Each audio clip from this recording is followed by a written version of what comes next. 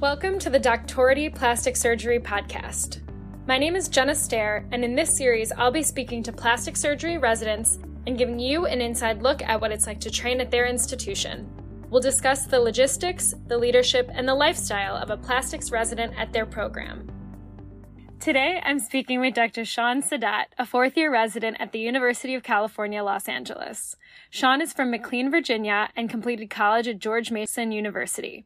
He then completed medical school at George Washington University. His academic interests include facial aesthetics and rhinoplasty. Sean, welcome to the podcast. Thanks so much for having me. I'm very excited to be on the podcast and to help contribute. So I'd love to start by hearing kind of a broad overview of your program. So UCLA, it's a very diverse program when it comes to training and exposures that you get throughout your training. It's a 6-year integrated program. We don't have independent programs anymore. We used to until about 2 years ago, and then now we've gone full integrated, so all 6 years are integrated residents. The way that our program works essentially is that for the first 2 years, you're really part of the general surgery curriculum essentially. But that being said, we still do about 5 to 6 months per year, the first 2 years of plastic surgery. So it's a very plastic surgery heavy program, which I think we are one of the more heavy programs as far as starting early on with plastic surgery. And then beginning your third year, you do pure plastic surgery onto the 6th year. As far as location-wise, the reason why I say it's a diverse program is just because we're in Los Angeles, which is one of the most diverse cities in the country. And you really, as far as both ethnicities and also socioeconomic status and culturally, you really get to get a good exposure to what kind of all walks of life by going to either the VA, dealing with veterans, or going to the county hospitals versus being at the flagship hospital, which is Ronald Reagan. And then for our children's experience, we actually do go to CHLA, which is a big children's hospital in Hollywood here in Los Angeles. So we do a lot of our craniofacial work there for a couple months in our second year. So we kind of travel all over the city, whether it's the valley or in the city itself. And we get a really good exposure because of that. And that's what I really appreciate about the program. And you mentioned there are no independent residents currently. Are there fellows at your program? We've had one craniofacial fellow and one micro fellow. And then we also have 2 hand fellows that fall under the orthopedics department. But we work with them very closely because we actually have a very robust hand training program at UCLA. We pretty much do hand at least 1 month a year, starting your intern year, and you actually do 4 months of it your 4th year. So you get a pretty extensive hand rotation. And actually, as far as fellows go, we are adding an extra microsurgery fellow. So we'll have 2 microsurgery fellows as of this year. There's a toss-up of having fellows. Sometimes there's a concern about a loss of case exposure or the autonomy in the case if the fellow's always doing it. But from my experience with the fellows, they've actually been really great. And the attendings who really garner the fellows are often pretty hands-off and really allow the fellows to do a lot of the educating to the residents. So we have a lot of education time with the fellows, and they're great to operate with, and they're really good about letting you do a lot. That's what I would kind of say. If there was a concern about there being multiple fellows for your case exposure, I really don't feel like it hurts us. And what are the research expectations like? They're pretty relaxed at UCLA about how much they expect you to do. They tell us to basically try and get at least one project or one publication per year. It's not like if you don't get the publication, you're not going to pass on to the next year, but it's just generally kind of to promote an academic environment. And there are definitely, like I'm involved in 6 or 7 research projects, whereas I know certain residents, they'll have 1 research project. So it's really dependent on how you want to approach it. Yeah, I would say that 1 project per year is kind of the general requirement. And then they also like us to have 1 quality improvement project that we're involved with somehow to help improve patient care, improve the division, etc. Are there any examples of recent QI projects that have been successful for the department? Actually, one of them that I'm currently involved in is a project where we're basically creating patient education pamphlets for breast reconstruction, because at UCLA, a huge part of our volume at the Ronald Reagan Hospital is DIEP breast reconstructions. We probably do anywhere between 3 to 10 of them a week at times. We have a very, very consistent protocol. Everything is really well thought out, and every day the orders essentially just update themselves at this point because we've kind of figured out that system. So for the QI project, what we're doing is we created a pamphlet where I actually did medical illustrations of all the different phases and types of breast reconstruction to basically be able to give to patients and their family members. If you've ever sat in on a breast reconstruction consult, it's very extensive because you're dealing with a patient who's going through a really tough time when it comes to their cancer diagnosis, but you're also trying to help them see into the future and kind of look forward to a future where they can have a breast reconstruction done. And there's multiple options of implant versus autologous based. So this pamphlet essentially has now been approved by UCLA to be distributed to patients. So you really can do whatever you want as long as it's really working to help patient education or patient outcomes. But most of the protocols actually that we have established for the breast reconstruction are also a result of QI projects done by residents throughout the years. And it really does help shape the way that the program approaches patient care. And what kind of support is available for disseminating your research around the country? We actually have a research coordinator who's hired by the division, and they are typically someone who's going into medicine between undergrad and medical school. Right now, her name is Hannah Moore, and she basically will organize all of your projects for you. They go through and essentially help you with the IRBs and help you with any step of the way. We also have a lot of medical students at UCLA that are very willing to help with projects. We essentially have a whole list of students that are available for projects that any of us can access and get in touch with. And then also attending-wise, you're paired up actually. When you start residency at UCLA, there's an official mentorship program. So you're paired up with an attending, and you can actually request an attending too if you know what your subspecialty is going to be at that time. And then each of those attendings will kind of just be your guide essentially through helping you establish the projects and writing up the manuscripts, et cetera, as you really kind of learn how to gain a foothold in the world of research. So you have a lot of resources in your hands at UCLA. It's just kind of more about how willing you are to really take advantage of them and use them to publish and get your projects going. And when you are accepted for presentation, what kind of funds are available for presenting your research? Pretty much our division, if you are presenting a project or presenting a paper at any conference, they will pay for you to go. They'll pay for your accommodations and your food and travel, et cetera, while you're there. I've gone personally to 1 to 2 conferences per year since I was an intern.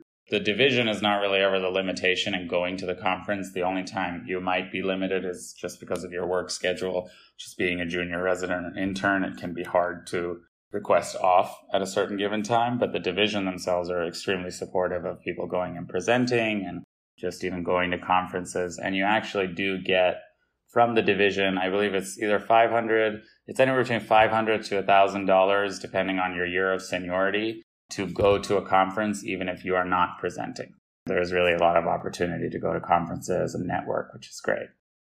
And what area of plastic surgery would you say that residents graduate with the strongest experience in?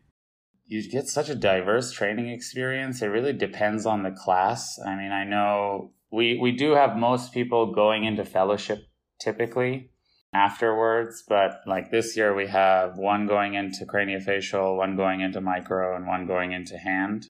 Next year we have 2 going into hand, 1 going into micro. Every year kind of depends. A lot of our residents do end up going into the world of aesthetics at the end of the day in private practice, but it's really diverse as to how you come out, because I think the reason for that is you have all of the aesthetics connections here in, of course, like Beverly Hills and Hollywood and all of that. You can really see what the private practice world is like in the most competitive environment. But then also you have this massive academic center that does a ton of plastic surgery and is really involved in the world of plastic surgery. So I think it attracts people who are drawn to both aspects of eventually going into either private practice or academics. So I don't think there's really one single specialty that people necessarily gravitate towards, but I think that's also just a representation of the diversity of training that we get. And how would you improve your program? The way I would improve the program is we don't actually have any set aside elective time yet. I think that would be what I would like to see kind of coming into play a little bit more over the next few years. I think that's also just a result of us now being a newly fully integrated program. There is a big difference in how a program operates when everyone is integrated versus not, just because with independent residents, they're at the program for a different purpose in the regard that they've already gone through their general surgery training and they have 3 years. They're not as much like looking for that family environment that you might be looking for with an integrated program. So I think when you're in a program for 6 years, at the end of the day, you want to have some choice of what rotation you're going to do. And I think our administration has been hearing that recently. But I think, if I were to choose one thing to improve about the program, it would definitely be just adding an elective block of 2 or 3 months, allowing us to kind of go out and about, either travel or et cetera, just get different exposure based on what we want to do. Do any of the attendings go on mission trips and ever have the opportunity to bring residents? We've had multiple residents who go on mission trips with one of our attendings. His name's Dr. Jerry. He does mission trips in Guatemala. He's a craniofacial surgeon, and he does craniofacial surgery down there, and we've had residents go down with him. We've also had residents go to the Philippines with one of our attendings. The only thing is they typically use their vacation time to go on the trip with them. But I know the 2 residents that I know who did it really had an awesome time. Granted, right now, I don't know what the travel opportunities will be with coronavirus, but hopefully once things start to get back to normal, I think we'll probably hopefully be able to continue doing things like that at our own discretion. And you already started to talk a little bit about the cosmetic and aesthetic experience being in LA. So are there specific months dedicated to cosmetic surgery, or is it more of scattered throughout your training years? And is there a senior clinic of any kind? So your only official aesthetics rotation is your 6th year, your final year, where you have 4 months of an outpatient surgery rotation, where you're at Ronald Reagan. But during that 4 months, you have your own clinic twice a week where you can do injectables and see patients and actually schedule people for surgery, where you get OR time once a week and you're supervised by a community surgeon who comes in and is adjunct UCLA faculty. And you pretty much get full autonomy as to how you want to book the case, how you want to do the case. That is a great part of the experience. Otherwise, there is no official aesthetics rotation, but you do get a lot of sprinkles of aesthetics through each of the rotations, specifically also Ronald Reagan. You do that anywhere between 1 to 5 months a year. So in that setting, we have one attending who does a lot of aesthetic surgery, a lot of rhinoplasty. So you might be staffed with him a couple times a week. So you do get a robust exposure to aesthetics. There's just not as much designated specific time for straight up aesthetics. Is there exposure to gender affirmation surgery? There is. Our program director and our chief both do a great deal of transgender mastectomies and breast augmentations. And then we have one attending, Dr. Lee, who she has recently started doing a lot of facial feminization. We pretty much have one every week now that we're doing. So it's really been great to be exposed to that and really be on the forefront of that. And is moonlighting possible? No, they don't allow moonlighting for us. And are there any particularly awesome perks you'd like to share? We've actually recently unionized as of 2 years ago, and that has led to a lot of very beneficial negotiations that the union has done with UCLA on our behalf. We get about $1,000 of education funds per year. Our division also provides us education funds to buy textbooks that we want. They're generally very receptive. If we want to get any supplies or something for our research projects or anything academic related, the division is very receptive to purchasing that for us.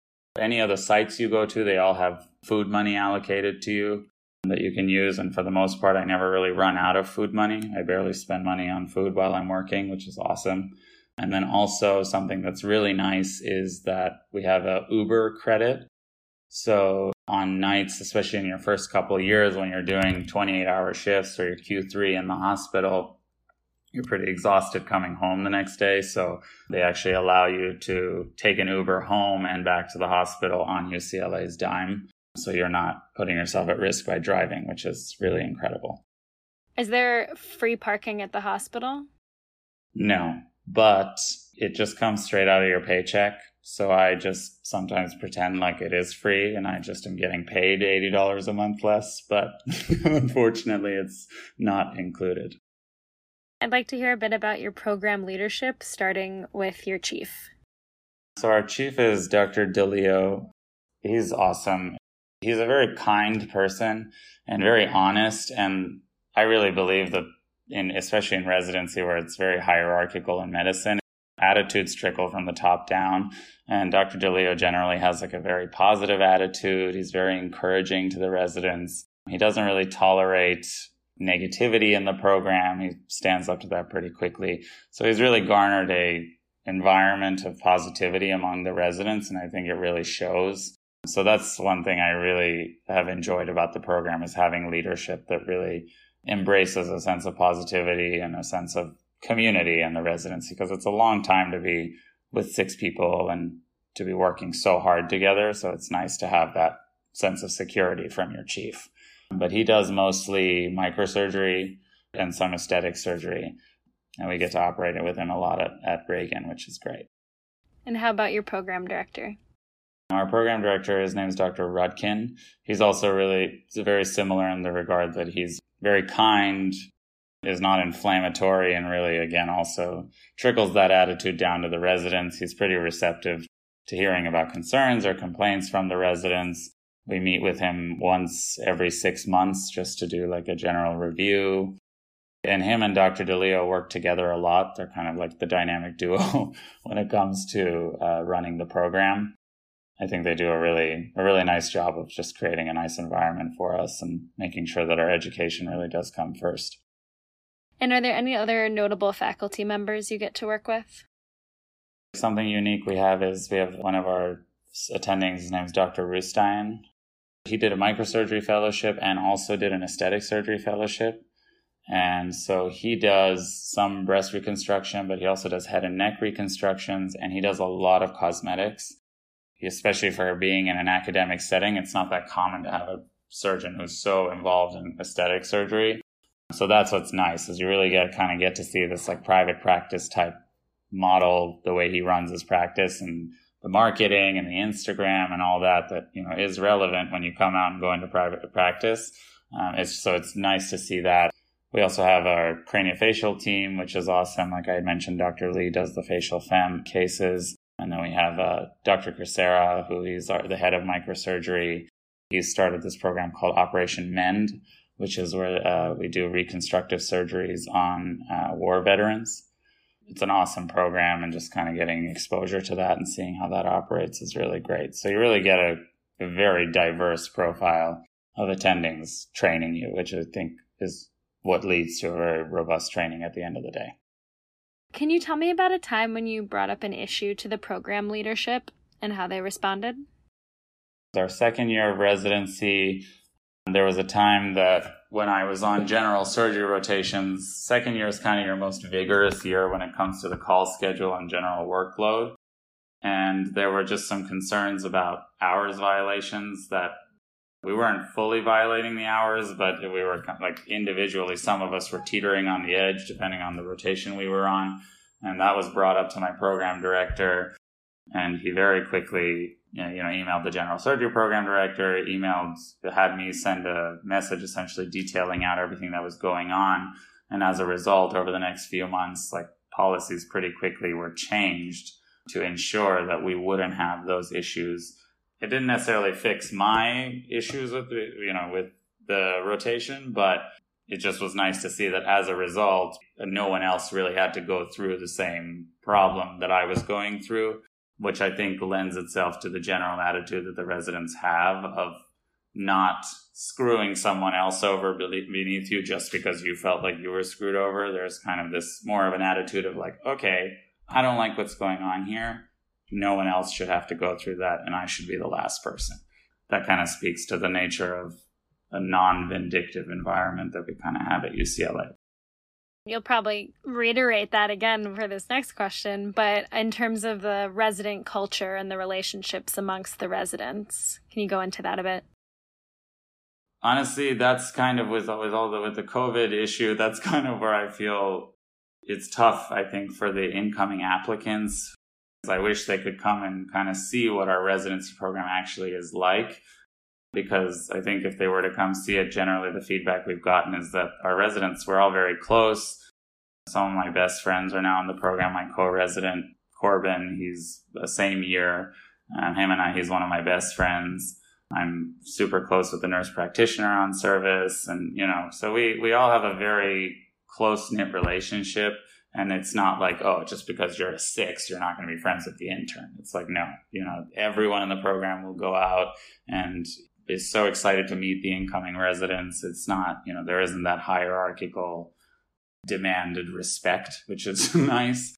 There's a lot of humility in the program, which I really appreciate. And honestly, when you're in a program for 6 years, working so hard, you really want to make sure you get along with them.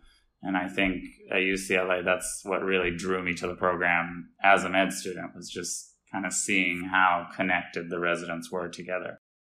So now a little bit more about kind of just how residents live in LA. Do most residents own or rent? In LA, I would say most residents rent. We do have a couple residents who own. It's more often usually because, families will help them to purchase a place, just because cost of living is very expensive in LA. So to buy a house on a resident's salary is pretty much impossible. We definitely have gotten improvements in our salary. Like now our salary has gone up pretty significantly since I started. I know our intern salary when I started was around $52,000 a year, and then it now is up to, I believe, like $59,000, and then you get a 3% increase per year. And then also something that the union negotiated for us was the $1,000 a month housing stipend in addition to your salary, which is awesome. It's not like New York in the sense that you're just going to get a shoebox for $1,500 a month, but you can get a pretty nice place for around that same price.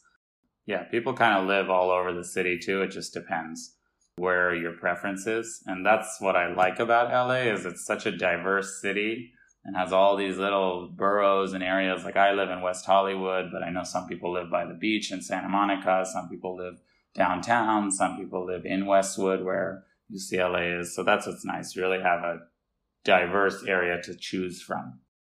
Would you say that it's pretty necessary to have a car? We definitely need a car, purely because also, like I was saying, you're going either into the valley, you're going downtown, you're going by the beach, you're going into Hollywood, more inland, and our hospitals are just scattered everywhere. So there really isn't like a single place you can live that would allow you not to have a car. And in general in LA, it's just commonplace to have a car. So I think that's something to take into consideration cost-wise too, is, you pay rent, but you also have to pay car payments typically. So that's just something to consider when wanting to move to LA. What's the breakdown of the demographics among residents in terms of single people, married, kids, etc.? Most people don't have kids in our program. We have our graduating resident this year has 2 children, but as a majority, most people don't have kids. And then married or not is kind of half and half. I would say about 50% of us are unmarried and 50% are married. Obviously, the program is totally fine with children. It's just more, I think, a product of a lot of people in the program have come straight through from undergrad to medical school into residency. So I think just timing-wise, we haven't necessarily had that many people having kids. So what do you like about living in LA? I think what I love about LA, just to start off, is the weather. I know everyone says that about LA, but especially as a resident, when you have so little time outside of the hospital, knowing that you can leave the hospital and go out and just be outside, or even just while you're working, going in, at Reagan, we have access to the roof, to the helipad. I remember as an intern, I would go up there and just take a deep breath, get some fresh air, because it's always nice. Right now in LA, it's a little bit cloudy, and that's considered just awful weather for us. It spoils you, but at the same time, when your life is already so difficult, when it comes to your schedule, it's just nice to have that not to worry about. Something I also love about LA is that there really is never a lack of things to do. just the general diversity that you have in LA and the diversity of the areas in LA, it allows for there to be somewhere for everyone to go. And, it just depends on what you like. If you like going out in nature, there's hiking, there's, we have mountains 2 hours away, people go skiing.